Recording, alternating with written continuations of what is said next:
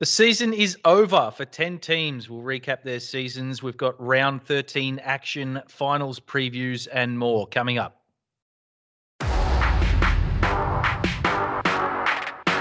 Buckle up, ladies and gentlemen, because it's time for your Super League podcast, proudly brought to you by Horn Industrial Coatings. Welcome to the electrifying world of Super League basketball.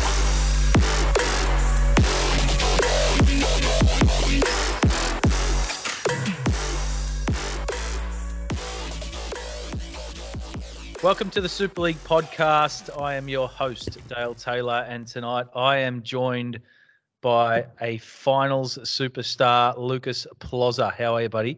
I'm good, mate. How are you? I'm well. Your team is cemented into the playoffs. How are you feeling about that? Yeah, good, mate. We've had a great season. I feel like it's translated well to the ladder position. And yeah, now we've got a big job on Monday night. It doesn't really matter I reckon if you finish first or fourth, you got a tough matchup in the finals. So we're looking forward to that. Mate, yeah, congratulations on that. We've got a big podcast tonight, covering the teams that didn't make the playoffs, The shit dogs, as well as all the teams that did. But we should probably just jump straight into it tonight. I think this episode brought to you by Link Scott from Coronis Real Estate. One Coronis, many solutions. Lucas, let's talk some Monday night basketball. I'm going to cut you off, DT. I want to quickly shout out our man Link Scott. He popped the question overseas. Oh, he did too. He did. Yeah. He did. So congrats to Link and his soon-to-be lovely wife. I don't know her name, but good on you. He obviously makes too much money. I think he's done it in like Paris or some shit like that, so making us all look bad. Lincoln Scott changing lives for the better. I love it. Yeah, congrats. Massive congrats. That's it's massive news, and obviously a really significant thing in his life going on right now. So yeah, big shout out to Link Scott. Indeedy, mate. Let's get into Monday. All right, yeah. Sorry. Distracted. All right, Monday. I digressed. First game of the night, it was the Lakeside Vikings taking down the Berwick Sharks 52-43 in what was, to me, a bit of a surprise upset. Mate, I think it was a surprise upset to the league, and it's sort of, as we get into the Monday night comp, into the next few games, we're going to see a bit of a pattern here of upsets. So, the Sharks going down by 9 points to the Vikings. The Vikings only had 5 as well. Compared to the Sharks having a full list. Just loading my scores now. Sorry, it's taking its sweet ass time. I can probably help you out here. The Lakeside Vikings, Mike Godfrey had a 20-piece. He had 20 points. He had 3 rebounds. He had 3 steals as well. And he shot the ball at 30%.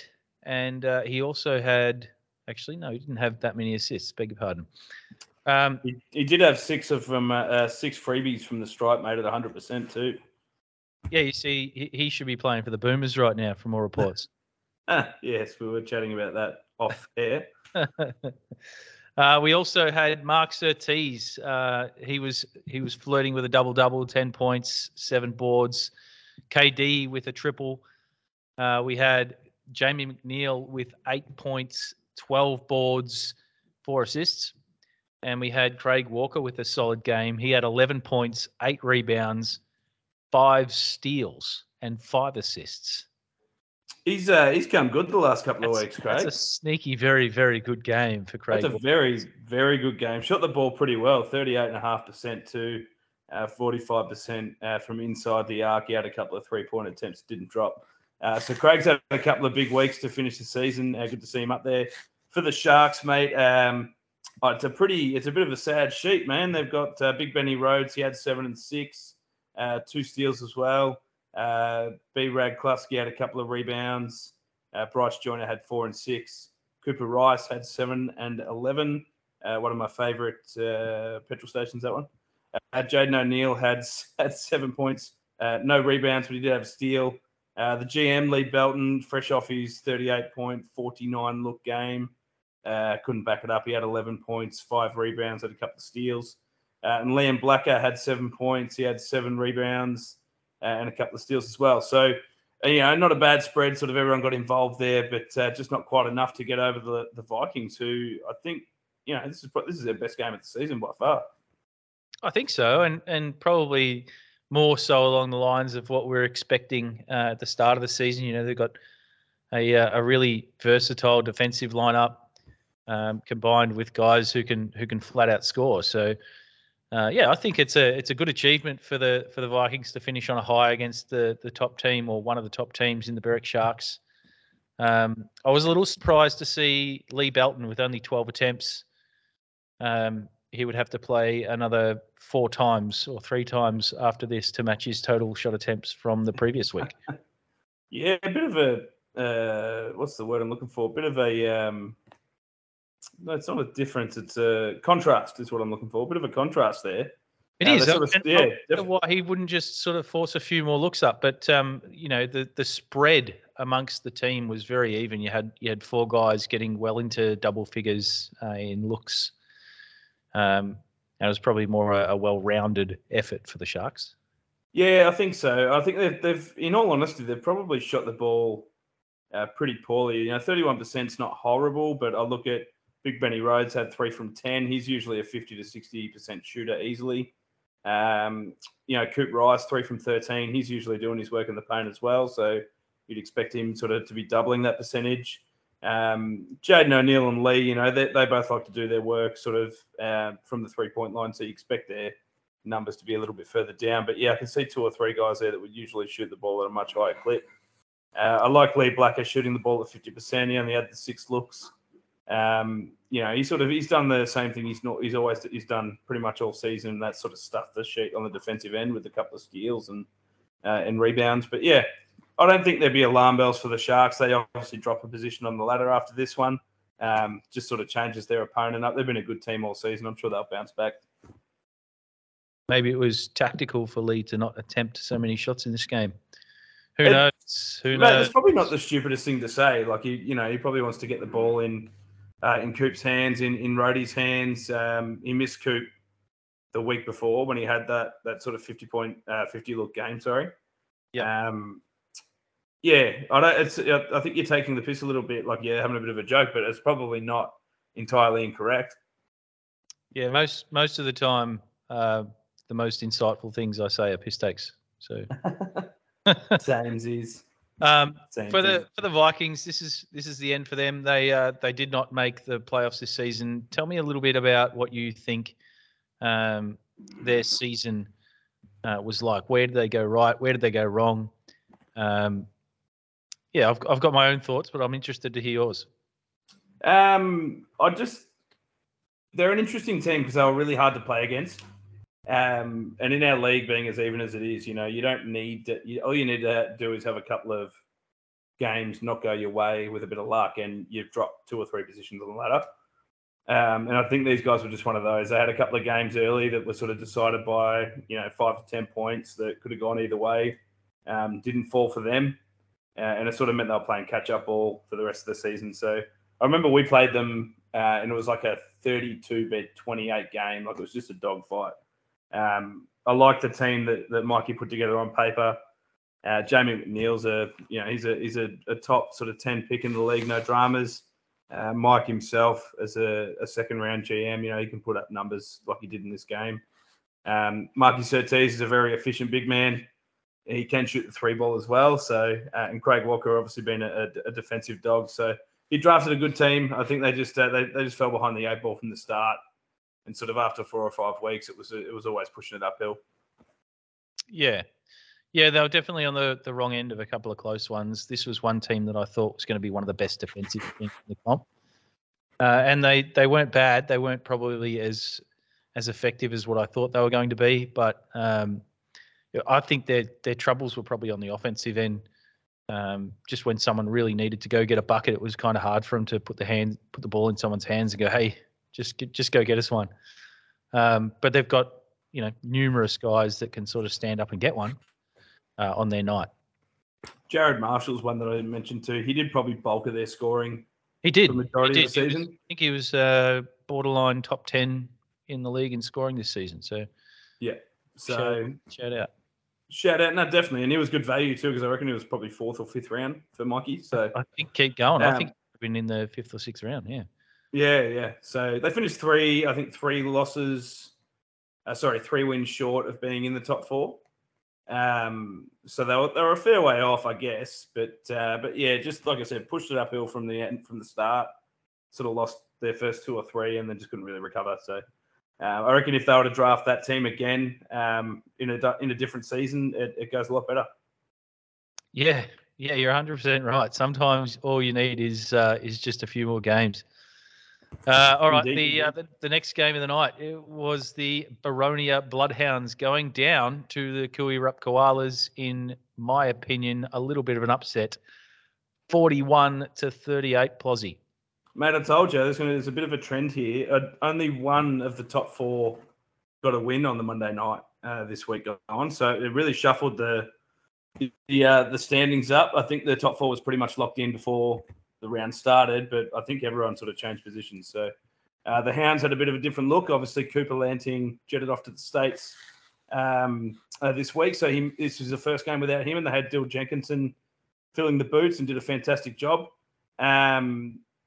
For the Bloodhounds, it was Dill Jenk doing majority of the damage. He had 19 points, 16 rebounds, 8 offensive boards there too, a couple of blocks, a steal. I haven't got his assist numbers here, but I reckon it would have been 7 assists. So he hasn't played at all this season for Super League, Dill Jenk, but it's like he never left. He slotted straight back in. Where I reckon this game was actually won, though, and I do know he was a little bit crook, so he didn't play as many minutes, or he wasn't as damaging as he usually is. Jacko Gray kept to probably his lowest number this season. He had 5 points and 6 rebounds, did it all in 20 minutes. But he also shot the ball pretty poorly, so 2 from 14. Jared Kells had 6. You take that from Jacko Gray any day when you're playing against him, man. If you get him under double figures, I think you've had a big win. Like he's a very damaging big man, and I think that was the difference in this game. Jared Kells had 6 points. He had 18 rebounds as well. A really good night on the glass for Jared. Oh, so good. Lockie McGrath, 3 points, 5 rebounds. Rowan Sword, 3 points, 3 rebounds, and Blakey Schreiber had 2 points, 5 rebounds. I don't have his assist numbers here, but I'm assuming he had a few of those as well. 5. He had 5. He had 5. So actually, Blakey's had, I reckon, more than 5 assists the last 3 or 4 weeks. He's done a really good job lately. He's been a very, very good point guard for the Bloodhounds. For sure. It's actually, I'm going to be interested, to see how him and Dill Jenk sort of fit in. Obviously, Coop being probably more of a, I guess you'd say a 2 or 3 type guard, not so much a point guard. Whereas obviously Dill's a run the play you're gonna want the ball in Dill's hands pretty much at the start of every play. So it'd be interesting to see how that works out there. I reckon Blakey's going to do a damn good job sort of backing up Dill Jenk. For the Koalas, a good win for them. That sort of caps off a bit of hard work for the season. They, same as a few of the other teams, they just lost their first 3 or 4 and couldn't really gather, I guess, and get back into the fight of it. They lost a couple of big games too by big margins. So, good for them to get a win and get a bit of positivity from the season. Robbie Middleton was a man on a mission.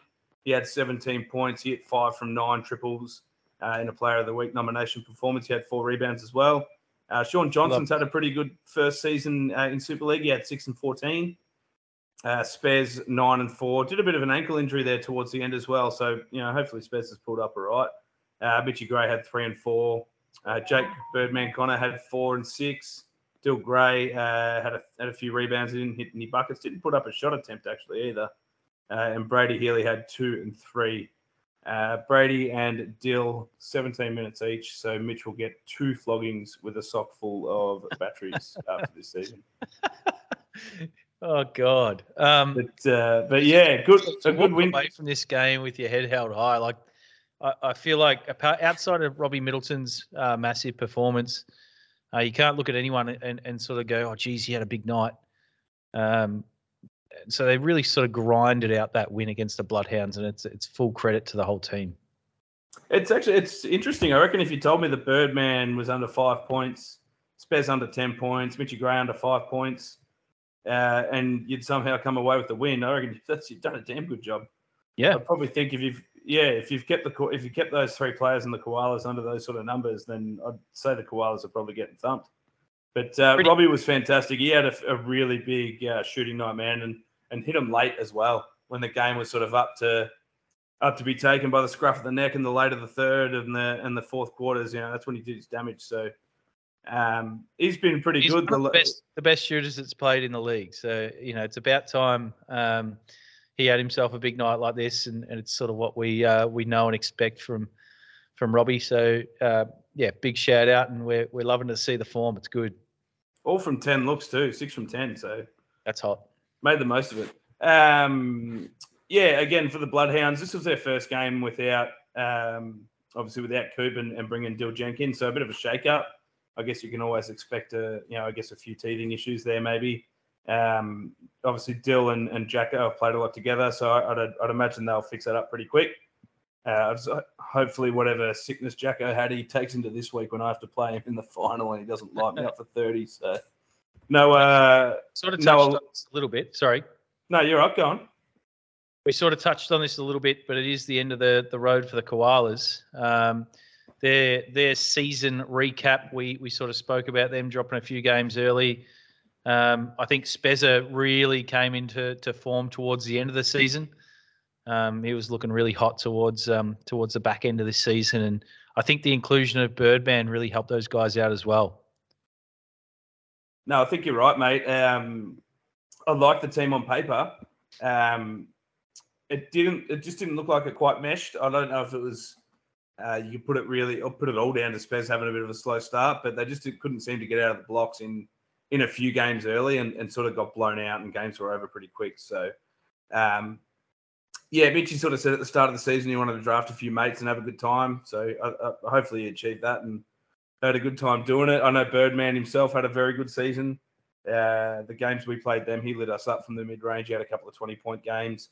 Spez hit form late. Robbie Middleton hit form late. Sean Johnson actually started quite well. If I remember rightly, I reckon he had a really big double-double early days. So the team had showed some flashes of what they were probably capable of, but they finished well behind. I think either second bottom or bottom, and here's what it is. They'll all come back next season, hopefully get drafted to another team and taste a bit of success. Yeah, and that's the way Super League goes, mate.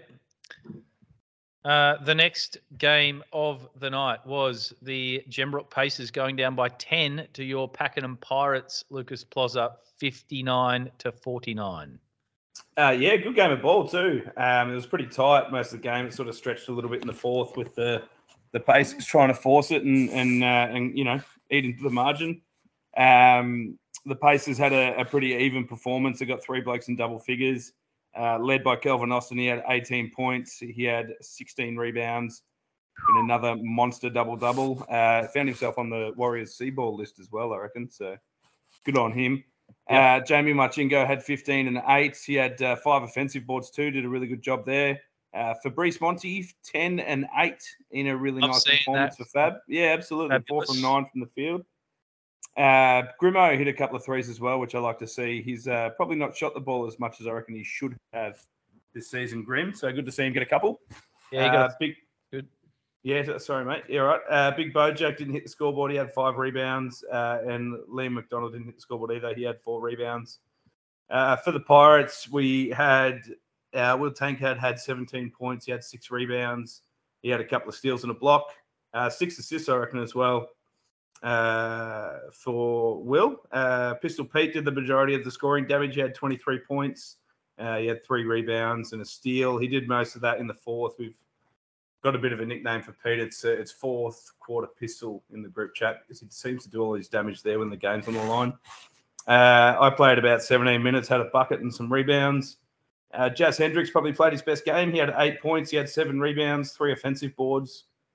Davey Huang had 3 points. He had 8 rebounds. Cal Shave, 4 points, 6 rebounds. And Clarkey had a couple of points and 4 rebounds as well. So majority of our scoring pretty much coming from Pistol and Will there. Hopefully we can fix it up and get a bit more of an even spread this week. Tell you what, 23 from Pistol's pretty red hot. Love it. Man's a killer, mate. He shot well this season. I reckon he'll shoot up. Probably one of his best seasons, I think, with the Pirates. I think so. He's always been sort of known around the league as a good shooter. He's sort of displayed his point guard skills, I reckon, a little bit more this season too. We've got Will there playing that sort of catch and shoot role, so Pistols had a bit of a license to run the ball up a bit more, hit the lanes, hit the passes. So he's had a really good season, and I reckon he's going to go up the draft board a little bit next season as well. I'm looking forward to seeing Cal Shave in the final this week. I reckon his game's going to go back to what we know it should be. When the game's a little bit more physical and a little bit more defense orientated, I reckon he's going to shine. For the Pacers, the season's over for them. They had a bit of a change up mid-season. Grimo pulled some trade triggers, mate. He obviously moved Coop Lanting on, but he also brought in Calvin Austin in that trade, which I reckon was a big win for him. The contract move at the time, wasn't it? Yeah, it was. I wouldn't have done it personally if I was Grimo. I don't think you sort of trade someone like Coop. He's a top 3 pick in our draft, I reckon, most seasons and definitely this season. I think it worked for him. I think it worked for him. I actually think they played better basketball when they did move that on, and whether it was chemistry or what, or just a bit of a change up in structure. But no, Calvin Austin had a fantastic season. Jamie Machingo had a fantastic season as well. Dan Bell even. Yeah, Dan Bell. He's not on this list actually. He didn't play Monday night, but I like Liam McDonald's game. He's pretty long. He didn't shoot as much as I probably think he should. You've got to get that big man some looks close to the paint, and he's got a pretty lethal midi as well. So Big Bojack, he's getting better with every season he plays. And like I said, I reckon Grimo should be shooting the ball more. So I think he's going into the draft next season, Grimo. So I might try and pick him up as a sniper. And I think he'll probably do pretty well, knowing that, once he catches, all he's got to do is worry about is putting it in. Yeah, absolutely. I think he's one of those guys that's his second season. Yep. At GMing, and a lot of guys get pretty selfless when they GM, especially those first couple of seasons, and not forget about their own game, but obviously try and look after everyone else and make sure those guys are getting their looks and getting their shots up. So it'll be good to see Grimo. I reckon it'll be like Lockie McGrath. Lockie McGrath's back in the draft now. He's been getting that sort of 5 to 10 looks a game instead of only taking a couple like he used to. So looking forward to seeing that. What do you reckon on the Pacers, mate? Yeah, I think I like the trade that they pulled off. Bringing Cal and Dan Bell in, and then that further trade with Liam McDonald, just to shake things up. And I think it was a well poised move from Grimo. Took some big cojones to do it, and I think it paid off for him. Like their scoring went from one guy scoring 25 to 30 a night to having multiple guys in double figures, and I think it worked well for the team. No, I think so too. I think they definitely found, they were a hard team to play late in the season. And we played them twice, actually. We played them round 1 and round 2, sorry. And they definitely weren't easier to play then, but had a little bit more avenues to the bucket later in the season with Big Calvin inside and sort of Jamie running the pill up and hitting those lanes. So, yeah. All right. Not much else to talk about there, mate. Pirates finished top of the table. We're the best. Fuck the rest. Let's move on. Oh, I knew you were going to throw that in there at some point. Yeah, we got to, mate. Got to make the most of it while you're at the top. But all it takes is one loss in finals, and you got to shut up pretty quick. So we'll see how we go. Yeah. The Cardinia Crocs, they got their final of the season, 67 over one of the better teams in the comp, Ringwood Rangers. 67-65 was the final score. Yeah, I filled in this game. It was pretty much just the H. Melson show, mate. He played an absolute pisser. Had 15 from 37 looks. He had 38 points. He had 8 rebounds. He had 4 steals to go with that as well. Played the full 40.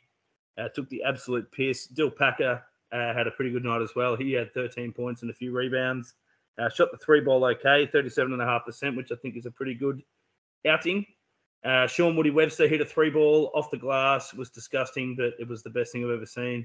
He had 9 rebounds as well. Zach Jock had a really good game. I actually thought he was probably, aside from H, the next best on the Crocs. He had 13 points. He had 3 rebounds. He had 3 steals.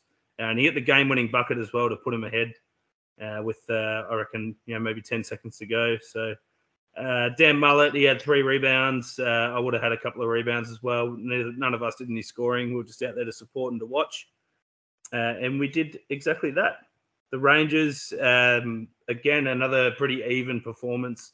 They only had 5 on the night, but they've got 4 of them in double figures. That's awesome. Yeah, absolutely. Josh Bower probably did the most damage. He had 19 points, 7 rebounds. Finished his season really well. Shot the ball at 50%. Kyle Nagel had 17, 6, 3 steals. I haven't got his assist 10 numbers assists. Here. 10 assists. There you go. Double for Snagger. Nick Melson's, I reckon he's been really good for the Rangers. He had 12 points, 8 rebounds. Hit a couple in Big Brother's face too, which is funny. And Jack Morris-Burney had 10 and 19 to cap off another big sort of home and away season, another double-double. I reckon this is probably Jack's best season as well, to be fair. I tend to agree. He's in great shape. He's just like pushing people around inside. He's a hard man to stop. He also had 5 assists in this game too. So yeah. Him and Kyle tend to feed off each other pretty well. Whichever one's got the ball in the paint. And Bailey Griffiths had 7 and 3 as well. Good for the Crocs to pinch one, I guess, late. This game could have gone either way. They were sort of ahead most of the night, but the Rangers come storming back at the end. I reckon they were down 7 or 8 at the final change. But yeah, good for the Crocs to, I guess they've had a pretty tough season with players out, injuries as well. Obviously, GM Dan Stowe has hurt his knee a little bit. He's back in the draft next season, though, so it'll be interesting to see how he goes. But yeah, the Crocs were fantastic. They played a really good brand of ball in that last game. Love to see it. What happened with Syrah in this game? He's clocked up, 12 minutes or something? Was he? No, that was me. This was Ploz. Yeah, this was me. Dan Mullett is coming back from a calf injury, so I did there was a bit of a favour asked there if I could just sub him out when he needed to rest the leg up because I only had the 5, and I was happy to do that. Like I said, didn't contribute much. Robbed H of a dime. He found me under the bucket for a pretty easy one that I bricked, which is pretty common. Classic Ploz. Yeah, he said it on the way there. He's like, geez, you owe me a dime. I was like, mate, you're not getting it. You're not getting it back. But no, good for the Crocs. I think they were an unfortunate team this season. A victim. I think they were a victim this season. They had a really good list on paper. They had some significant outs throughout the season, and I feel like they were forever teetering amongst that sort of 5-6 players for the majority of their games. Yeah, couldn't seem to get the whole sort of 7 full roster on the park, which is always a shame when that happens. But it's been a couple of seasons now for the Crocs, unfortunately, where they've been sort of down towards the bottom. I think did they have a winless season a season or two ago? A couple of seasons ago, but they were up and about the following. So I think, it's just an interesting thing. Like you can be up and about one season, and then you're struggling to win a game the following. It's just the way Super League goes, and that's probably part of the beauty of it. Yeah, absolutely. It's you look at like what Greggy's up the top this season on the Tuesday night comp. I reckon they were bottom of the table last season. So yep, that is how it is. And like I think it's going to be good to see Stowe go into the draft next season. He's been a long time GM for us. I reckon all bar possibly season 1, he's been a GM. So yeah, he's earned a little bit of a break, and I'll be definitely looking at him in the draft next season. Same as as Grimo, man. When you get him in that corner and just feed him, he'll pour a few points in. I would love to have a season with Stowe. He's one of my faves. A very nice man as well. But yeah. Yes. All right. Well, that pretty much wraps up the Monday night comp. Let's take a quick break. We'll hear from our sponsors, and we'll get into our Tuesday night stuff. Lincoln Scott at Coronis Real Estate, changing lives for the better. One Coronis, many solutions. Here to help with all your property needs, whether you're selling, buying, or leasing your home in the southeast suburbs. Lincoln demonstrates exceptional diligence, drive, commitment with 15 years of experience selling local and living local. Thinking of selling? Contact Lincoln Scott at Coronis Real Estate today on 0423 486 285.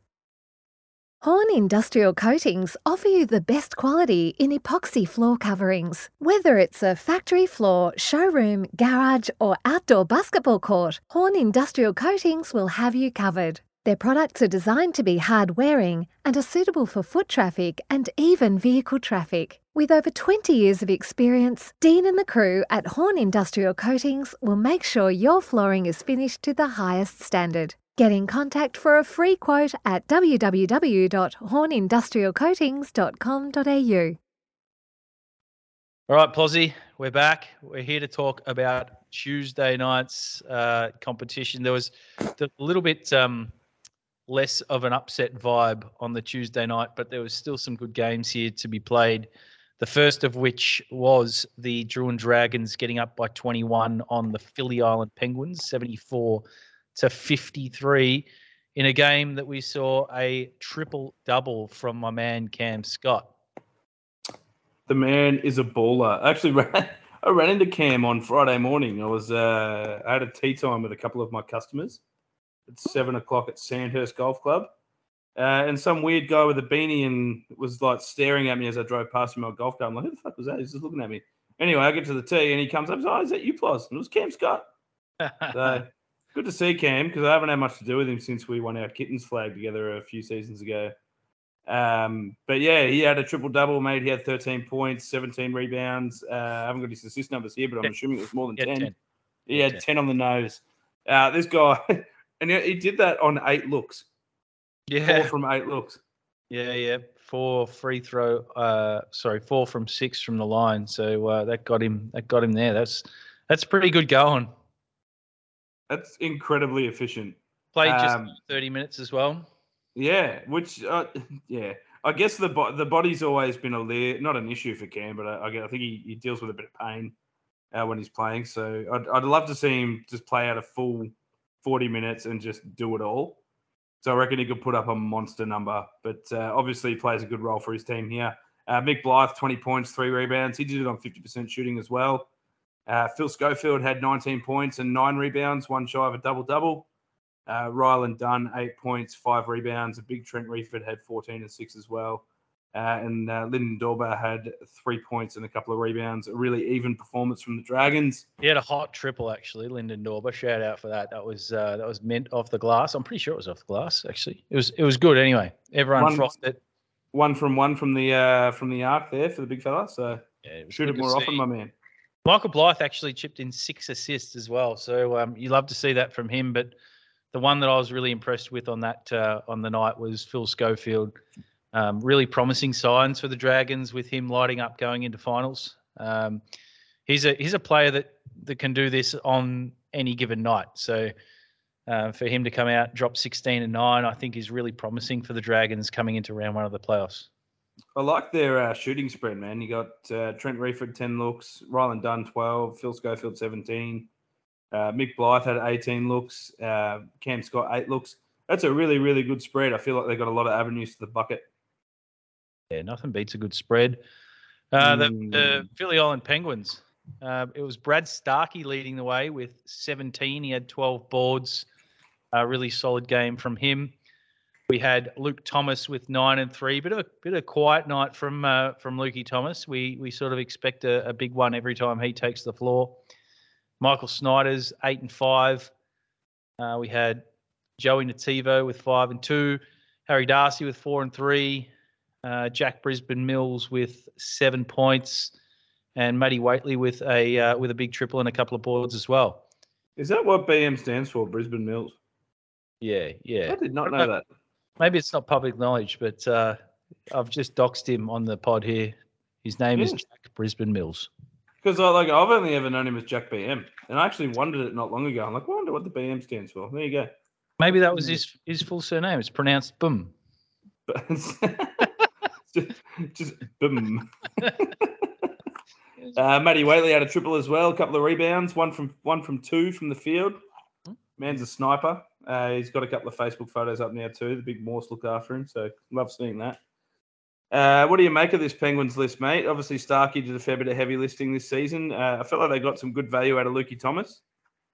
Yeah, he was a big in when they traded for him. It was such an interesting roster this, because it was a revolving door for the majority of the season, and I think had the season been a few more games longer, they might have found that chemistry to string a few more wins together. But I feel like when you change the team up, the chemistry suffers just that little bit. And he's made several moves throughout the season. I feel like that's probably the area that they could have had a few more games under their belt to gain some chemistry. But I liked Lukey Thomas. I liked the inclusion of Joey Nativo, even Harry Darcy from a defensive standpoint. I think this team was pretty good. It was a really big move. I don't remember if you remember I don't know if you remember the trade that sent Ash Beck over. But it was a big trade. It was like a blockbuster trade, and it was sort of a little bit controversial. But full credit to Starkey. He's not afraid to pull the trigger, and I think kudos to Brad Starkey on that.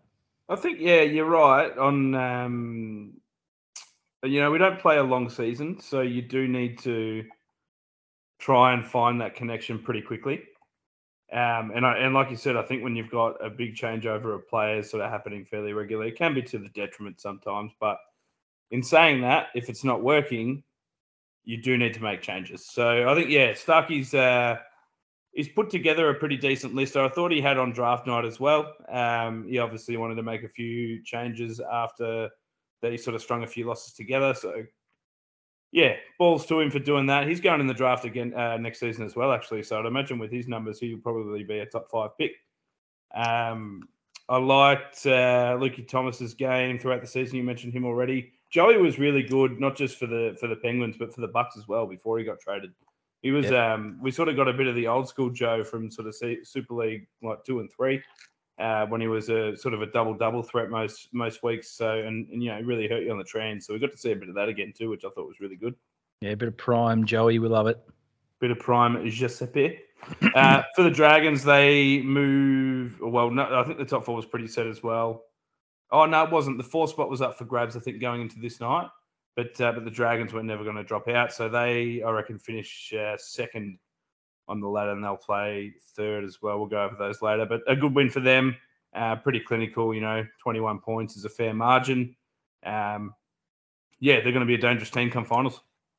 I think so. The next game of the night was the Dandenong Ducks getting up 57 on the Cranbourne Bucks 46 in what was Jamie Franklin's final career game. Yeah, a bit of a shame. I drafted Jamie on draft night, and I was really looking forward to playing with him, but we had to sort of pull a trade to get Davey Huang over to Monday night so he could actually play. And Jamie was really good about that. I sent him a message because I didn't want to trade him without, if he didn't want to go over there or if he couldn't. And he was fantastic. He's like, "No, man, get me over there so we can all get a game." And a bit sad to hear that he's played his last game, but I'm sure he'll be around the league and he'll keep in contact with everyone. He played a pretty good game too. To be fair, he had 13 points, 5 rebounds, 5 from 15 in the field. He hit his last attempt ever. I think it was a bank 3, but what a way to go out on a high. And just love to see it. Loved having him around as part of Super League, and I know that for those who took the time to get to know him, he's just one of the best blokes that you'll see getting around. So hats off to Jamie Franklin. He's in that sort of mould, and I think they're mates as well. Anyway, like the Stu Baston type of player that just sort of gets along with everyone. Yep. Struggle to find a player that has a bad word to say about him, and they're dogs on the court too, man. Like Jamie's a good defensive player. He can pour some points in too, so he's going to be missed. He's absolutely going to be missed. For the Bucks though, Dill Jack did the majority of the damage. He had 22 and 10 in a nice big double. Apart from that, like we touched on Jamie already, he had 13 points. They were the only 2 in double figures. Dean Horn had 4 and 2. AJ Scott, had 3 turnovers. He's got nothing else to talk about there. Sorry, AJ. I didn't mean to point out the negatives there. James Armstrong had 3 and 12. Good night on the boards. Joshy Saunders had a donut, but he had 5 rebounds as well. And Mikey Stewart had 4 and 10, so a bit of a low night on the scoring there for Mikey, but he'll be back next season, I'm sure, every bit of the first-round pick that he is. For the Ducks, my friend, do you want to touch on the scorecard, or can I talk about you for a minute? You can do it, mate. That's fine. I can do it. My man, you've waited until the final round of the season to remind the league of the presence that Dale Taylor brings. 31 points, 7 rebounds. He had a couple of steals in there too, my man. I don't have your assist numbers here, but I reckon you might add some dimes. 13 from 25 from the field at 52%. 4 from 7 from the three-point line. Shot the ball extremely well. What a night for you, mate. 31 points. Took the piss. Yeah. It was one of my better games. I haven't shot like that in a long time, so it was certainly good to see the ball go in early, and sort of just build on that for the rest of the game. So, yeah, once I saw the first couple go down, it was just sort of put your head down and see what else you can get to drop. And fortunately for me, there was a bit. Mate, don't be modest. When we did when we weren't recording before, you said you felt like you could kick the fucking thing in. It was going in from everywhere. For the rest of the Ducks, 17 points, 6 rebounds for Dan Catolico. Huge. Dill Henry had 10 rebounds as well. Dan Catolico, by the way.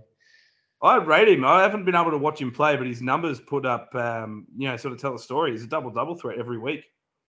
Doesn't warm up. Just comes in, sits there, watches everyone else warm up, just goes out there, takes care of business, and goes home. Like he's just unreal. He's a specimen. Has a fantastic beard as well, which I'd have a lot of respect for that. Dill Henry had a bit of a Dennis Rodman night. He had 10 rebounds. He had 5 steals. James Minima had a bucket. Well, Warsaw on one and the other. Sorry, mate. I lost you there. Say it again. I was just saying Dill had a great night on both ends, but it was really only one end. Yeah, no, he was 0 from 10, so he had a shocking night on the offensive end. But, he had 5 steals, 10 rebounds. Good defensive game. Top. James Minima had a bucket and 6 rebounds. Good to see him get some reward on the scoreboard. John O'Bray had 5 and 11. Leon Stapley 0 from 12 from the field. He updated his profile picture to the stat sheet of this game. And then I had a really good chuckle. Backed it up. He said he was going to buy 0 from 12 as one of the plates for one of his cards. So, what a man. I love that he could take the piss out of himself like that, but I reckon he probably went and punched something 12 times on the way home at least. Credit to him though. He did have 6 assists in the game. So like he's a smart mover of the basketball. Like he's a clever player, and I think as a shooter like Leon Stapley is, you can miss the first 12 and then hit the next 20. So that's just the mindset you have to have when you're an elite shooter like him. Mate, I've said this from a guy that is pretty not overly knowledgeable on basketball, but even I know that if you've got a shooter that doesn't shoot, they're worthless to you. Yeah. So you'd rather them shooting and missing, creating long rebounds and keeping the structure than trying to force something they're not there to do. So good for Leon to get the shots up, and hopefully we see him again next season. I'm hoping he's not retiring again. Lucas Armstrong had a couple of points. He had 5 rebounds. He's been spoken about in Defensive Player of the Year circles as well. So he's been a good one for you, DT. He's been awesome. So, I mean, this will sort of head into our end of season wrap up for the Ducks, but I feel like Lucas Armstrong was the first man to put his hand up to take the most challenging defensive assignment. Him and John O'Bray did the heavy lifting for that. And I think they both did a really good job on the defensive end this season. And I think, given this, if we were sort of a little bit more lucky or on top of our game, I guess, in the early stages of the season, we'd be talking about finals. We've lost a lot of close games, and I think, I think it's just sort of came to bite us in the arse towards the end of the season. But I think the 7 blokes on this roster are probably in the top 10 best blokes in the league. I had a ball playing for these guys, and can't speak highly enough of the Dandenong Ducks 2023 roster. Mate, we were having, so I'm going to digress a little bit here back to Lucas Armstrong. We were chatting about it on the sideline, watching the Ducks do their thing one game. Is it possible to get fouled by a dreadlock? Maybe, I guess. Like if he's dancing around there, whipping it back and forth like he should, and he smacks you across the chops with one of those deadly looking dreadlocks, is that a foul? That's beyond my knowledge of the rules of basketball, but I could only assume that his hair is a part of him. So yeah, if he chops someone with his dreadlocks, that's probably a foul. I don't know. But it was a conversation point. Yeah. I might have to ask one of our esteemed refs when I get a chance this week. But you might have to go pretty high up for the answer for that one. It's a unique question. It's different. I mean, how many dreadlocked NBA players are there out there? Not many. Oh, geez. There's a lot. Oh, no. There's a lot of cornrows and, real delinquent style haircuts, but none of the old Bob Marley.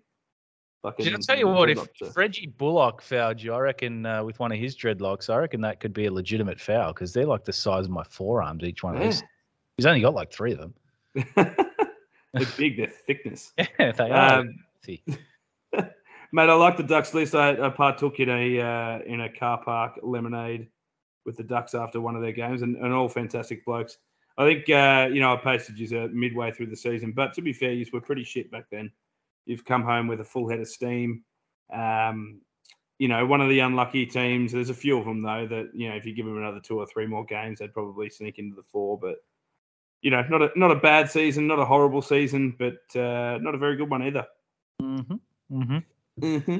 Hard to disagree with any of that, but credit to our guys. We lost a lot of really close games against good teams, so I think we can walk away from the season with our heads held high. Indeed, you can. Let's move on.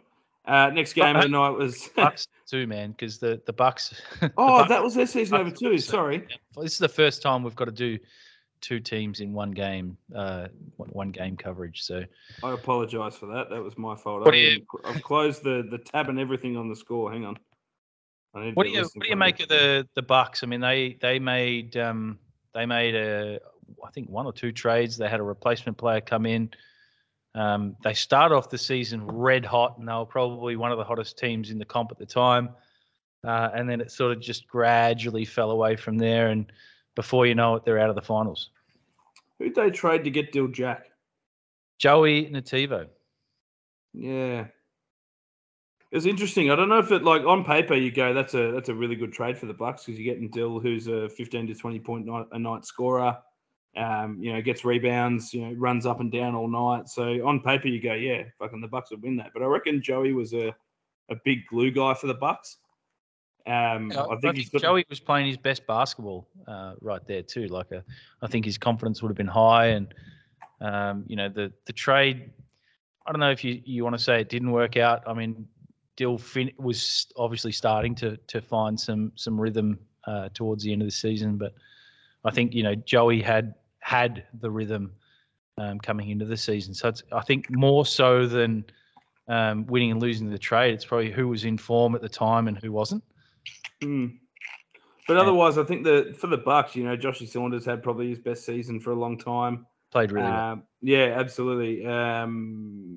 Mikey Stewart was probably, he was obviously coming off an MVP season in Super League 8, so that's pretty hard to back up sometimes. Well, I think you then get like the full scouting report. Everyone's sort of planning around how do we stop Mike Stewart. So yeah. I think he was probably the victim of that a little bit. A lot of teams were honing their defensive efforts in on stopping him and making him a little bit more uncomfortable and less effective. Yeah, he's still. I don't think this will last for Mikey. He'll come back next season and take the piss again. So I don't know. Like he's had 7 looks in this game. There's a few games during the season when we're doing the pod and that, and I look and I go, he's only had 6, 8, 10 looks. I feel like if you got a guy like that, 15 to 20 looks. You want majority of your play sort of going through him, and I'm not suggesting that's why the Bucks sort of fell away, but I guess if I'm picking at things of what I'd do with that list, that's how I'd play them. But they definitely showed what they were capable of early, and I think they'll be kicking themselves. I reckon they had a red hot chance to really solidify a top 4 spot early days and sort of make it through to the playoffs, but unfortunately they're not. Yeah, it was at one stage during the season, it was sort of looking like there was no chance for any of the other teams to really have a look in at finals, and it was really through the Bucks just dropping a couple of critical games that it opened the door, and then before you know it, they're out. Yeah, But good, I want good. to shout out Josh Saunders actually before we move on, because I think he was one of our better GMs this season in terms of making sure he did the right thing by the team and by the league. I thought he was great at keeping player behaviour in check. He made sure he did all the right things in terms of playing his guys the right amount of minutes, and I think he's done a fantastic job as a GM. First time GM, man. I think he did a really good job. Yeah. And like you said, it's not so much on the drafting a good team or whatever, or trying to get the wins. He did the hard things. I remember that trade early days. I had to make a trade with him when he had Davey Huang and had to get him over. He was very easy to deal with. It was, mate, I can give you this. We'll make it work. He said, yeah, let's do it. Done. No toing and froing, trying to get, more than what it was worth or anything like that. I reckon he's been pretty good to deal with. So good on Joshy. Hopefully, pretty sure he's back next season for another crack, isn't he? Okay. GM? Well, my memory is so bad at the moment. Yeah, no, shit. We spoke about this last week too. Hang on. I would hope so. Anyway. Yeah. Anyway, but yeah, stiff on the Bucks. Like I said, I think they had a really good season, and I think they'll be one of the more disappointed teams to not make it. If you know what I mean. Yeah, I think so. Yep. All right, let's move on to the next game, and it was the Emerald Bears defeating the Pakenham Upper Unicorns 69-57. Nice. Yeah, good game for the Bears. You look at Al Katuziak. He absolutely had a smashing performance with 27, 6, and a couple of assists in there as well. You had Greg Wise doing Greg Wise things, 13 and 14, 3 steals.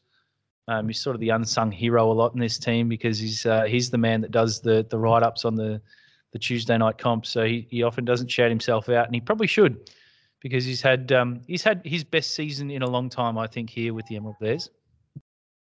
Yeah, no, I think so too, mate. He's back to the double-double, Greggy, that was a constant for a big portion of Super League. He had a bit of a down season, I reckon, last season, that he wasn't at his best, but he come back. He got himself really fit as well, which has made a massive difference. He's been doing a lot of running, and he's damaging again. He's a hard man to stop in the paint. He's got some really good moves, but he's also really strong. So he's been fantastic for him. Like you said, he doesn't write himself up in the Player of the Week, which I've got to be honest, he's a better man than I am, because if I was putting up his numbers, I'd be shouting myself out every week, to be fair. For the rest of the Bears, Jared Christopher had 6 points. Jay Rich had 9 rebounds. Jeff Reed, 20 points and 5. 4 offensive boards out of those 5 rebounds. So got the long had one. 6 assists. Greg had 5 assists, beg your pardon, as well. Mm-hmm. Mickey Francis had a couple of points. He had 6 rebounds. He had 2 steals as well. Mick's been really good on the defensive end, I reckon, for the Bears this season. He's done a really good job. Noah Hansen, he had a point. He had 3 rebounds. He had some foul trouble as well. He had 4 fouls, so only 23 minutes there for Noah. He's been, again, same as Mick, been really big on the defensive end for him. I think he sort of likes to go to that sort of primary ball handler on the opposition team and try and lock them down as best he can. He does, and he does a great job. Mm-hmm. For the Unicorns, mate, but it's been a dirty season for the Unicorns, and this last Tuesday was no different. Unicorns were big in the first quarter, man. Yeah, and it just sort of, I was keeping an eye on the scores there, and it just like the Bears just came and went too. So Angus Fay, he had 12 points, he had 3 rebounds, couple of steals. He had 10 assists as well. 10 dimes. That's his best game, Angus, and I've been waiting for one of them. Yeah, had a cracker of a game. Ash Beck had 9 points, 19 rebounds. Stinkiest man in Super Leagues. No one can seem to box this guy out. Curtis Wheeler had a couple of rebounds. Eli Evans, 5 points, 5 rebounds. A couple of offensive boards in that too. He only shot the 1 shot. The 2 shots, but he hit one of them. Jess Maudsley, 17 points, 7 rebounds, 14 looks, and he shot the ball at 43%. So I think if anyone's drafting Jess Maudsley next season and he's not having upwards of sort of 12 to 15 looks per game, you're not using him correctly. A really good night. He shot 4 from 12 from the Land of Plenty as well, so he hit 4 trays. Summit Thapper had 14 points and a rebound, 4 triples as well. But yeah, just I don't know. I'm trying to pick where it went wrong for the Unicorns, because the team on paper is actually fantastic. They're an interesting team, and I think part of their problem was that they had not enough ball handlers earlier in the season, and then they found themselves with a lot of ball handlers late in the season. It was an interesting roster to sort of watch evolve, and I think if you're going to draft, the league's best shooter, you got to get him shots, and that's probably, I think, where they fell down early, and perhaps even late as well. Just an interesting combo. I think I loved Ash Beck playing for this team as well. I thought he was a massive piece. Since he's been playing with the Unicorns, he's up near 20 rebounds every single night. They just couldn't get it going, and they struggled for majority of the season. But like I say, there's no easy wins in Super League, and when you're playing the Unicorns, I certainly wouldn't view it as an easy win. No, absolutely not. And I rate, they got blokes like Eli Evans in there too, always spoken about in Defensive Player of the Year chats. I like Summit Thapper. He's having a crack at GMing next season too, so rap for him at that. Yep. Like you said, Ash Beck, he's a double-double machine. And I feel like, pairing him with Jess Maudsley, you've got two really, really good avenues to the bucket there with Ash getting inside and Jess doing his sniping work. So I reckon if you were to draft this team again next season, they're going to do damn well. It just didn't work out this season. There you have it. There you have it. And the Bears jump up to top of the table with this one, just going up by 0.2% or something. Something stupid like that. Yeah, it was bugger all, wasn't it? It was a really, really tightly contested top four in the East Conference. Mm-hmm. The final game of the night was the Narnagoon Bulldogs, the Silverbacks from Wish getting up on the Silverbacks. Silverbacks from Wish. Silverbacks from Wish. So this was a big result actually, because it dropped the Silverbacks, I reckon, from first all the way to third. Yeah, it was like you say, you need to defeat the best of teams that you play against anyway. So I don't think the Silverbacks are going to be too concerned with who they play in finals, but it was an interesting one. They were without Dave Gormley, so big out for them. And but a good test, I think. Also, they only lost by 5 points, and it was within a point for the last minute. So I think a really good test for the Silverbacks coming into finals. You're asking guys like Jake Sutherland and Riley Lanting, Josh Farrager, all the guys to step up offensively in his absence, and I think they did a reasonable job of doing that. No, I think so too, mate. For the Silverbacks, we've got Riley Lanting having 11 points, 4 rebounds. Michael Kassab had 2 points. Kyle Sutherland had 4 rebounds. Didn't hit the scoreboard, 0 from 7. Josh Farraga. Oh, sorry, how'd you say that? Farraga. I'm not even taking the piss now. I'm confusing myself. He had 9 points. He had 5 rebounds, 4 from 8 from the field, so 50% there, good shooting. Geordie Hendricks had 9 points, 8 rebounds, pretty close to the double-double there. And Jakey Sutherland with 10 and 9 as well. For the Narnagoon Bulldogs, a pretty good spread. Timmy Morgan with 10 points, 9 rebounds. Tommy Daly with 8 points, 5 rebounds. Liam Loveday, 6 points, 2 rebounds. Hayden Byron with 10 points and 8 rebounds. Gav Trapnell had a point. He had 3 rebounds. He had 4 swats as well. Classic Gav. Yeah. Dan Blythe, 9 points, 1 rebound. And Dan Eagleton with 2 points and 7 rebounds. So everyone doing a little bit there for the Bulldogs to get the dub. Yeah, it was a really grinding performance to watch. I mean, 2 defensive juggernauts just going at it, and the result was probably not as low scoring as you would expect, but no low scoring nonetheless. But it was the Bulldogs getting up on the night. What do you make of the Bulldogs for the season, mate? I feel like they were thereabouts for most of it. I put them sort of in the same boat as the Ducks. They lost a lot of sort of close games, and had a couple of more shots have dropped in certain situations. We could very well be talking about them as a finals team. So definitely a team that's sort of come to life later on in the season, and I think they'd be one team as well that'd be wishing the season was just a few games longer. No, absolutely, and I like the team on paper. You got some scoring there with Timmy Morgan and defensive pressure as well from him. Gav Tratnell defending the paint. I like Tommy Daly. He's nice and long. He sort of gets his hand in the lanes and gets a lot of steals and stuff like that. And Hayden Byron sort of the same. So a good team on paper. I reckon they only just missed out on the 4. They might have been 5th.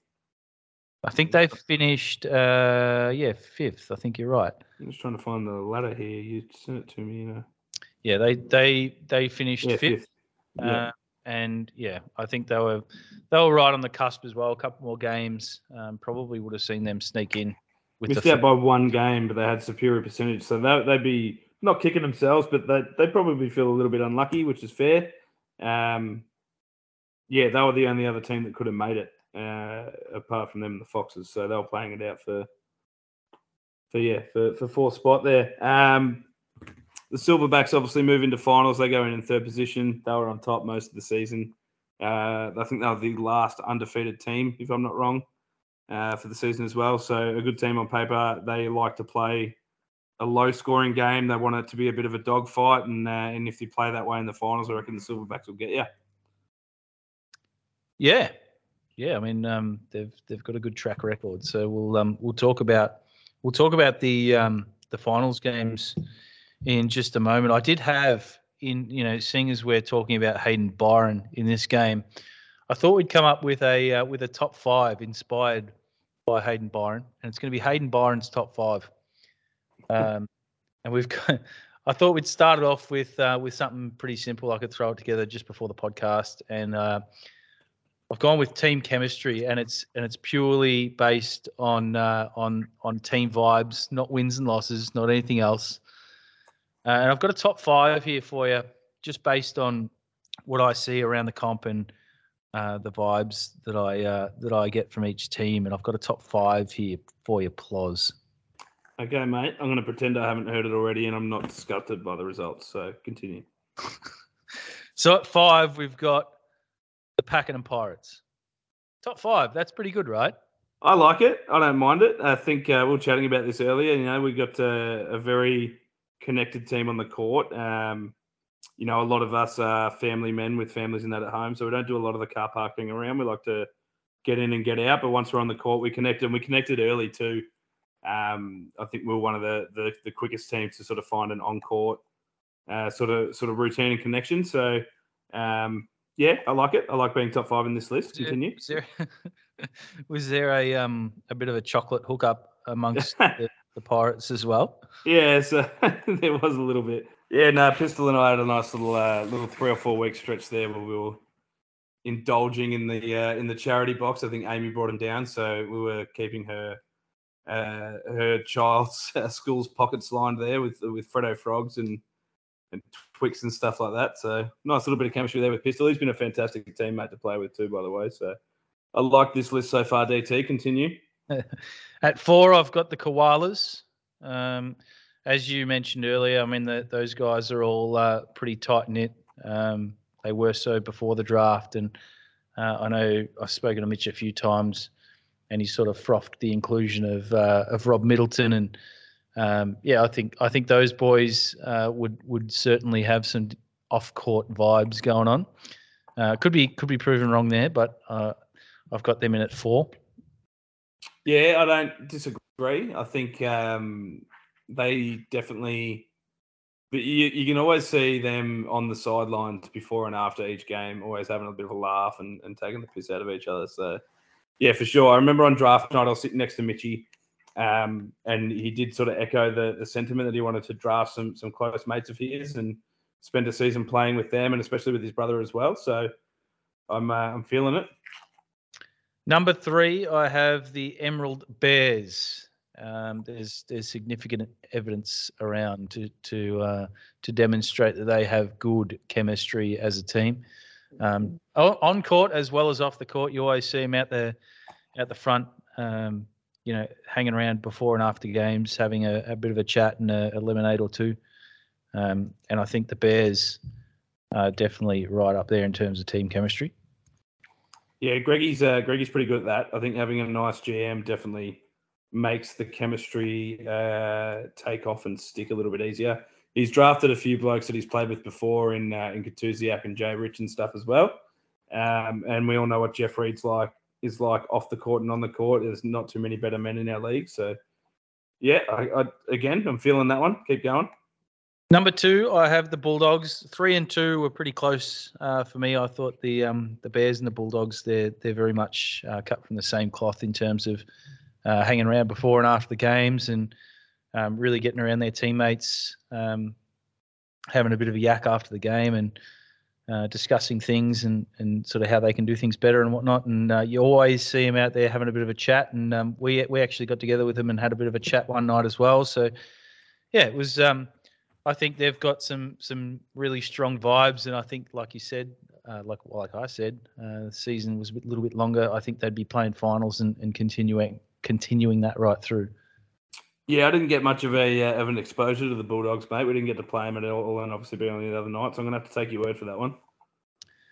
And number 1, I've put our Ducks. Wanker. Our Ducks at number. Yeah, you might say wanker, but you can't put yourself at the top of these lists. It's not how it works. Well, I'll have a different list next week, but for now, we're at the top of the list. Okay, we're number 1, and we've got the best vibes out of every team in the comp. Best chemistry. Yeah, you're not biased at all either. This is interesting. I definitely am biased, and I do make the list. So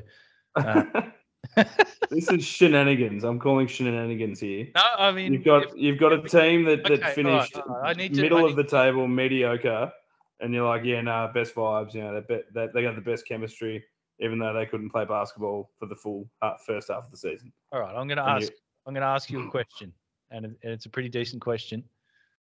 Name another Super League team that had sausages on a barbecue after a basketball game in the car park.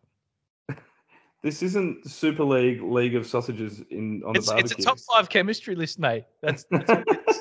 That's what it is. Yeah, I'll give you that. And then the one chemistry on that barbecue, I'm telling you.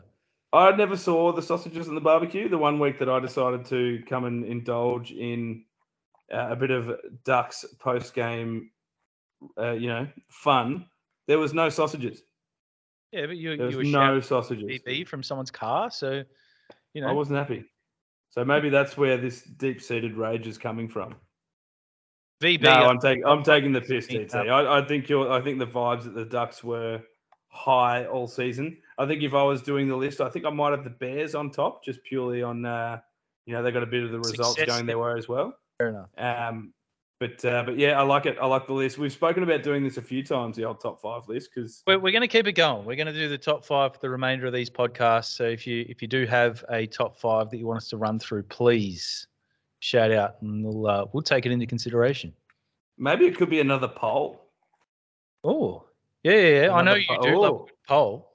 I do enjoy smoking I do enjoy a poll. It's maybe we could. We should get some options and then poll them and then let the fans decide. That's something we'll chat about that off air. I reckon that's not a bad idea. Yeah, I like it. All right, so there you go. Our first Hayden Byron top 5 poll, not poll, but dictated top 5 to start with. Maybe it'll be a poll next week. I like that. All right. Of a poll. Poll. Hey, we've got some killer action coming up for the finals.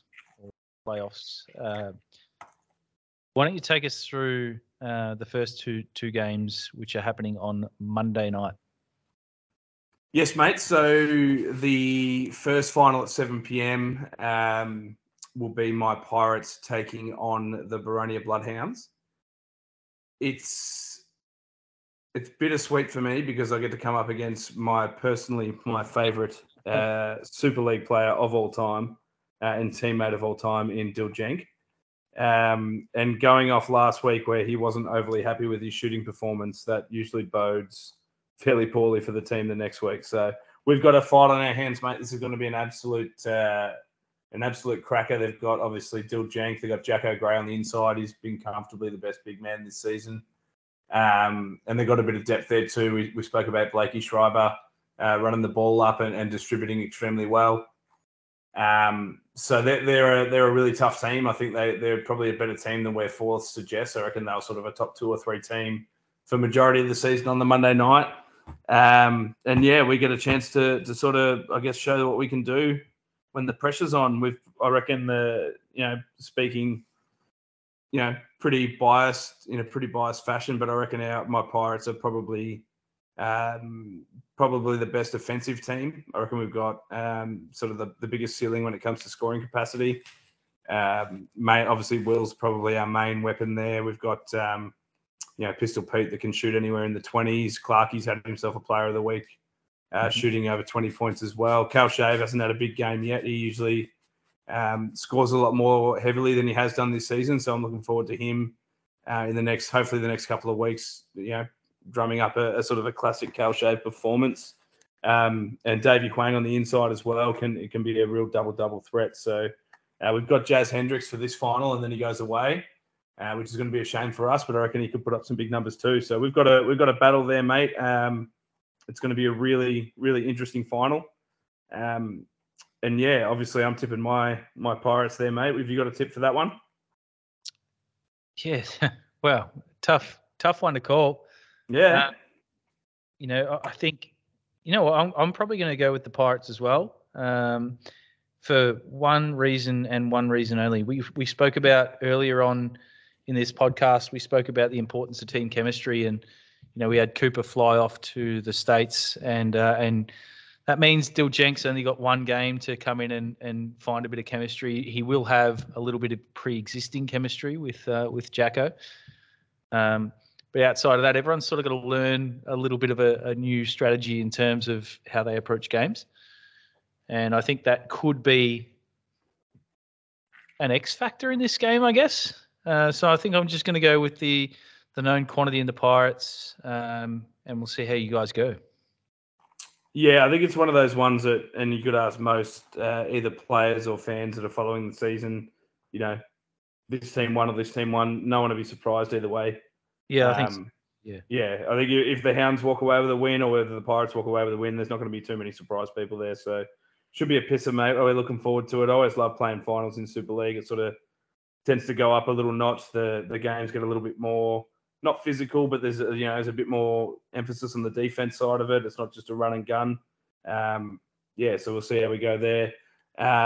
Did anyone in your household? Sorry, did anyone in your household have any tips on this game?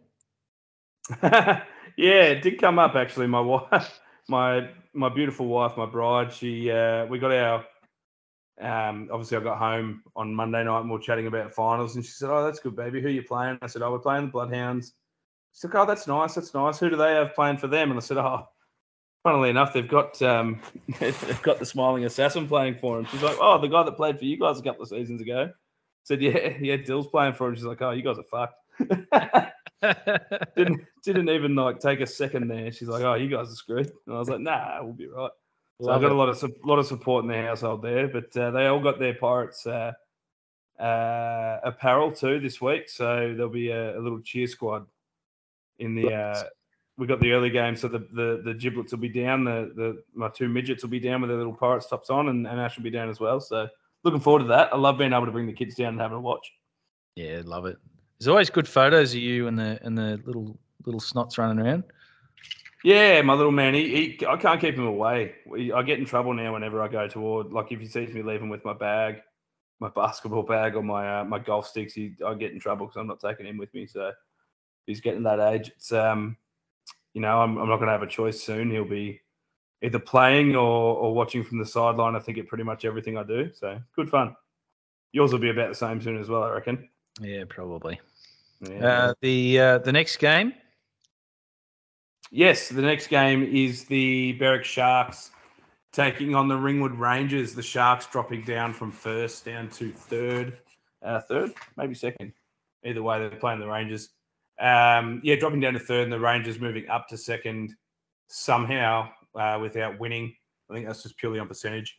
The Sharks are top of the table, most of the season on the Monday night.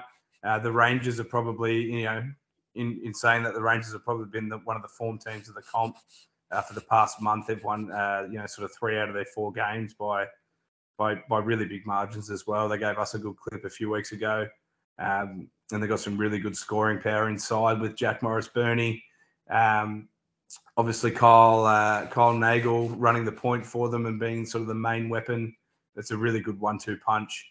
But they've got some good shooters as well. Josh Bauer's been shooting really well the last couple of weeks. He's hit some form.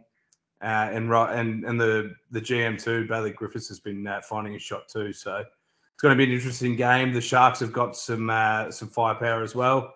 Their inside presence with Big Rhodey and Coop Rice is a really hard combo to sort of combat. And I reckon that might be the difference in the game, sort of if Big Jack can get a hold of Coop or vice versa, sort of might be the difference here. Because I reckon Lee Belton and Snags are almost going to cancel each other out. They're both going to get their points and get their rebounds, but I reckon it might be the second and third options for the teams that sort of, I guess, get the victor in this one. Very well covered. Do you have a tip? I think I'd tip the Rangers. Not with a lot of confidence. I think Rangers. I think Jack's probably in better form than Coop and Rhodey at the moment. Yeah. He's been really unstoppable in the paint. You know, he's got some really good footwork. He rebounds like a dog. And this is sort of he's as strong as they come. And not taking anything away from Coop and from Rhodey. They're obviously really good inside men as well. Rhodey usually shoots the ball at a pretty high clip, and same with Coop. But I reckon Jack's just in better form than they are at the moment. So I think that might be the difference here. I'll go with the Rangers. I've got to go with the Sharks because that's what I've done all season, and I'm not going to change it now. So I think the Sharks. I think Lee Belton is a winner, and he finds a way. But what a couple of games, man! Like I was just thinking that, like you can't. There's no easy pick. Yeah, for sure. I can see every one of these teams getting a win in a few different ways. So I think it's a testament to the comp. You know how tight we make it with our draft process and stuff like that. There's very rarely, I think there's only really been a season or two that's had a real standout winner. Yeah. But this Monday night comp all season has been tight as a nuns, mate. It's been very tight. And, you know, like I said, the Sharks dropping essentially 2 places just in the last round. Yeah. Changes their opponent and so maybe a little bit of planning. I'm not sure, but yeah, it's awesome. This is going to be a red hot first night of finals. Moving on to the Tuesday night action, we've got the Bears and the Foxes at 7 p.m. This stands to be quite a good game as well. You know, I think anyone who finished in fourth on the Tuesday night was going to be a pretty heavy underdog, but the Foxes are about as strong as they've looked all season. They've had Noah Christensen playing for them for, I think, 3 or 4 games now, and they're looking hot. Yeah, I've got to be honest, I haven't seen the Foxes play in person.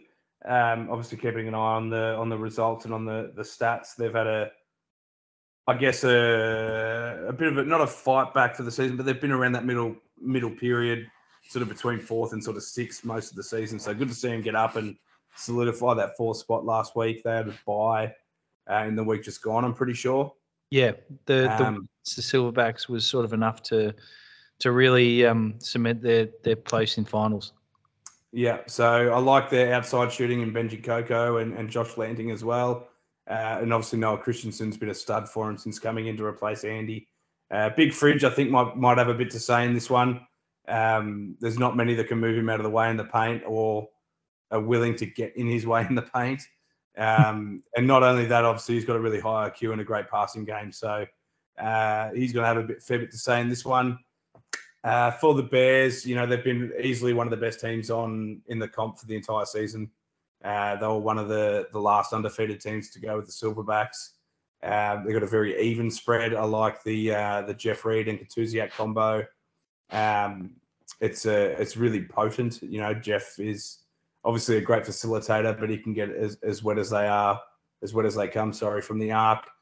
Greggy on the inside. I like Jay Rich on the inside too. I don't think his stats have been probably quite as high this season as they can be, and it wouldn't surprise me if Jay Rich sort of pops up with a nice double-double or something like that. Jared Christopher is a bit of a nugget as well. and Noah Hansen does a great job on the defensive end. So I'm tipping the Bears in this one, not by a lot. It's probably my most confident tip of the night. But yeah, I reckon they just get the job done over the Foxes. Yeah, I think it's hard to tip against the Bears considering the sort of resume that they've put together throughout the season. They've been one of the hottest teams that you come up against, and the firepower is just so good, and probably one of the most underrated defenders this season is Noah Hansen. He's been spectacular at negating the opposition team's best threat. So I think I've got to go with the Bears as well, but this is going to be, I think, potentially a really good game too. Absolutely, mate. Absolutely. I haven't got my ladder in front of me, but it will be the Silverbacks versus the Dragons. The Dragons, of course. Offense versus defense, I reckon. Is that probably fair? Yeah. I mean, these two teams have played already, and it was the Silverbacks that got up last time, but it was in a close one as well. So it was sort of what we expected. But it was defense prevailing in the last game, and it's going to be I don't know. It's so hard to pick a winner in this one because the Dragons have been so good on offense, and the Silverbacks, as we know, they've been great on defense, but getting better on the offensive end. So it's going to be an interesting game, that's for sure. Are we assuming that obviously, hopefully, Dave Gormley was only last week out? He's definitely playing this week, I would think. I haven't followed up, but I assume it was a once-off, and we'll see what they come out with. But I would assume that Dave Gormley will be playing in this game, and they'll be at 100%. I reckon it's I think Cam Scott looms pretty large in this one. He's I'm not going to say quietly been going about his work because he's been spoken about every week, but he gets better when the game has more on the line. It sort of reaches a bit further into his bag of tricks and comes up pretty big. So I agree with that. That's very well said. Yeah, he's obviously got a very good basketball mind on him. He's a seasoned sort of campaigner. The last final series he played in, which was with the Kittens, he won finals MVP. And yeah, I don't see that man having a bad game. I like the look of him, and also with Big Trent Reeford in the paint, it sort of gives him a bit of protection. The big body should be going to Trent anyway out of the two. Probably frees up Cam a little bit more to get outside and facilitate. And then obviously Mick Blythe, the GM, who's been putting up first round numbers all season as well. So I think the firepower for the Dragons is probably a little bit high, too high in this one. I reckon it's going to show when the game sort of, when the pressure sort of starts to get up a bit more in the game. I reckon the Dragons just have a few more avenues to the bucket. I think they're all very valid statements that you make. I think Cam, I think in a difficult moment he will rise to the occasion and, like you say, probably reach that extra gear that he's got. Michael Blythe's had a terrific season. We spoke about Phil Schofield being in great form coming into finals. They got the automatic arm in Ryland Dunn. They should have Chris Eagleton coming back for finals as well, a really good sort of hard-nosed defender. It's hard. It's so hard to pick a winner out of this. I think the last couple of weeks the Silverbacks haven't been at their best, and I think maybe a little bit rattled the last couple of weeks. But I think maybe GM Kyle Sutherland he'll look at this and sort of go, right, time to compose ourselves for finals, and they'll come in locked and loaded, ready to go. And I think Josh Farragher makes Michael Blythe's night a really long one.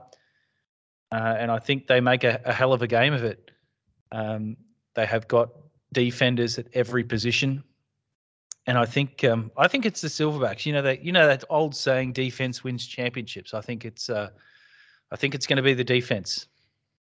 I don't mind the Silverbacks. I like Riley Lanting's game. He can shoot extremely well from the outside if he gets pretty hot. Obviously Dave Gormley as well. He's an all-round, sort of similar to Cam in that way. He's got a great facilitating, but he'll rebound and score as well. So the options are definitely there for the Silverbacks. And I think this one's going to be a really hard game to tip as well, mate. I don't think either of us would be surprised to see either team get up.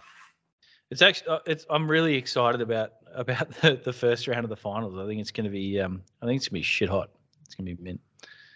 I'm going to get down there and hopefully jump on the mic for Tuesday night stuff. I'm wondering if anyone's available to jump on the mic for Monday night stuff. But we'll see. You guys are playing the Hounds, so that sort of takes you and Tristan out of the equation. So see. Tristan won't be playing. I'm assuming his knee's still no good. Oh, that's true. That's true. But I'm not sure. I'll have the family there too, so I'll be leaving relatively early after. But hopefully we can find someone to get on there. It's kind of hard, DT, when you're successful like Dale and Tristan and I. We just don't have time for this shit because we're playing ball in finals, and you've got time to. You've got time to do this because your team was poor. So read into that what you will. Thanks so much. John O'Brien is going to fucking king hit me one day. I'm going to come down there. He's going to be like, mate, you've talked smack about the Ducks one too many times. He's going to end me. It's endless. The amount of smack talk that you've given the Ducks is just fucking remarkable. It's this is getting up there to sort of Castle numbers. Yeah. I can't back down now because if I back down now, I look like a coward. I just got to keep going. It's just got to keep going. You're not even playing this week and I'm already pasting it. The last thing we have on the agenda is Players of the Week and Team of the Week, and then we'll jump off, mate. So I know it's getting late. We'll quickly cover that. And we're getting into the weird stuff on TV. I've got like Aliens on Channel 9 at the moment. I don't know, like it's a like the Weaver. Yeah, like the Bob Lazar shit. Like it's the History Channel says it's very weird. Anyway, let's continue. All right. So Players of the Week, we had. Who did we have? Sorry, I've got to go back. We had. Well, you were one of them. How did you forget that? We had Hayden Melson with his 38.8 rebound, 4 steal game, getting Player of the Week honours for the South Conference. And for the East Conference, mate, you're obviously too modest. You don't want to read out your own numbers, but it was yourself, the dangerous bald man from the Darksdale Taylor, with 31 points, 7 rebounds. He had 4 triples to go with that as well. A very nice final outing for yourself, my man. Thank you, mate. And we'll move on to the Team of the Week. Rounding out the starting 5, we had Mike Godfrey from the Vikings, his 20-point game, which elevated them above the Bloodhounds. Spectacular effort from him. Alex Skatusiak with his 27-point game was just spectacular. And Cam Scott with his triple-double from the Dragons, rounding out the starting 5. Coming off the bench, we had Dill Jenk, your mate, the smiling assassin from the Bloodhounds, and Cal Austin from the Pacers with his massive game as well. The 2 Player of the Weeks in the starting 5 there. I'm not sure if you mentioned that, mate, or if I just missed it. But, I don't mind this team. I like it. It's the only one I'd probably try and find a spot for in there is and here's my bias again, is probably Pistol. He had a 23-point game. He hit 4 triples and did it all sort of in the crunch time in the last. But I don't know who you take out to do that. It's so hard. Like every single week, someone misses out that probably really deserves a run at it. Absolutely. Even like Robbie Middleton, 17 points, but 5 triples, shot the ball at 50-odd%. So there's a few players that are unlucky to miss, but that team is full of killers, mate. I don't know who I'm taking out of it to accommodate any of those guys. I like Katusiak's season. He's really capped it off really well. He's had a fantastic season, sort of back to the first round numbers that he can put up. Very nice team, that one.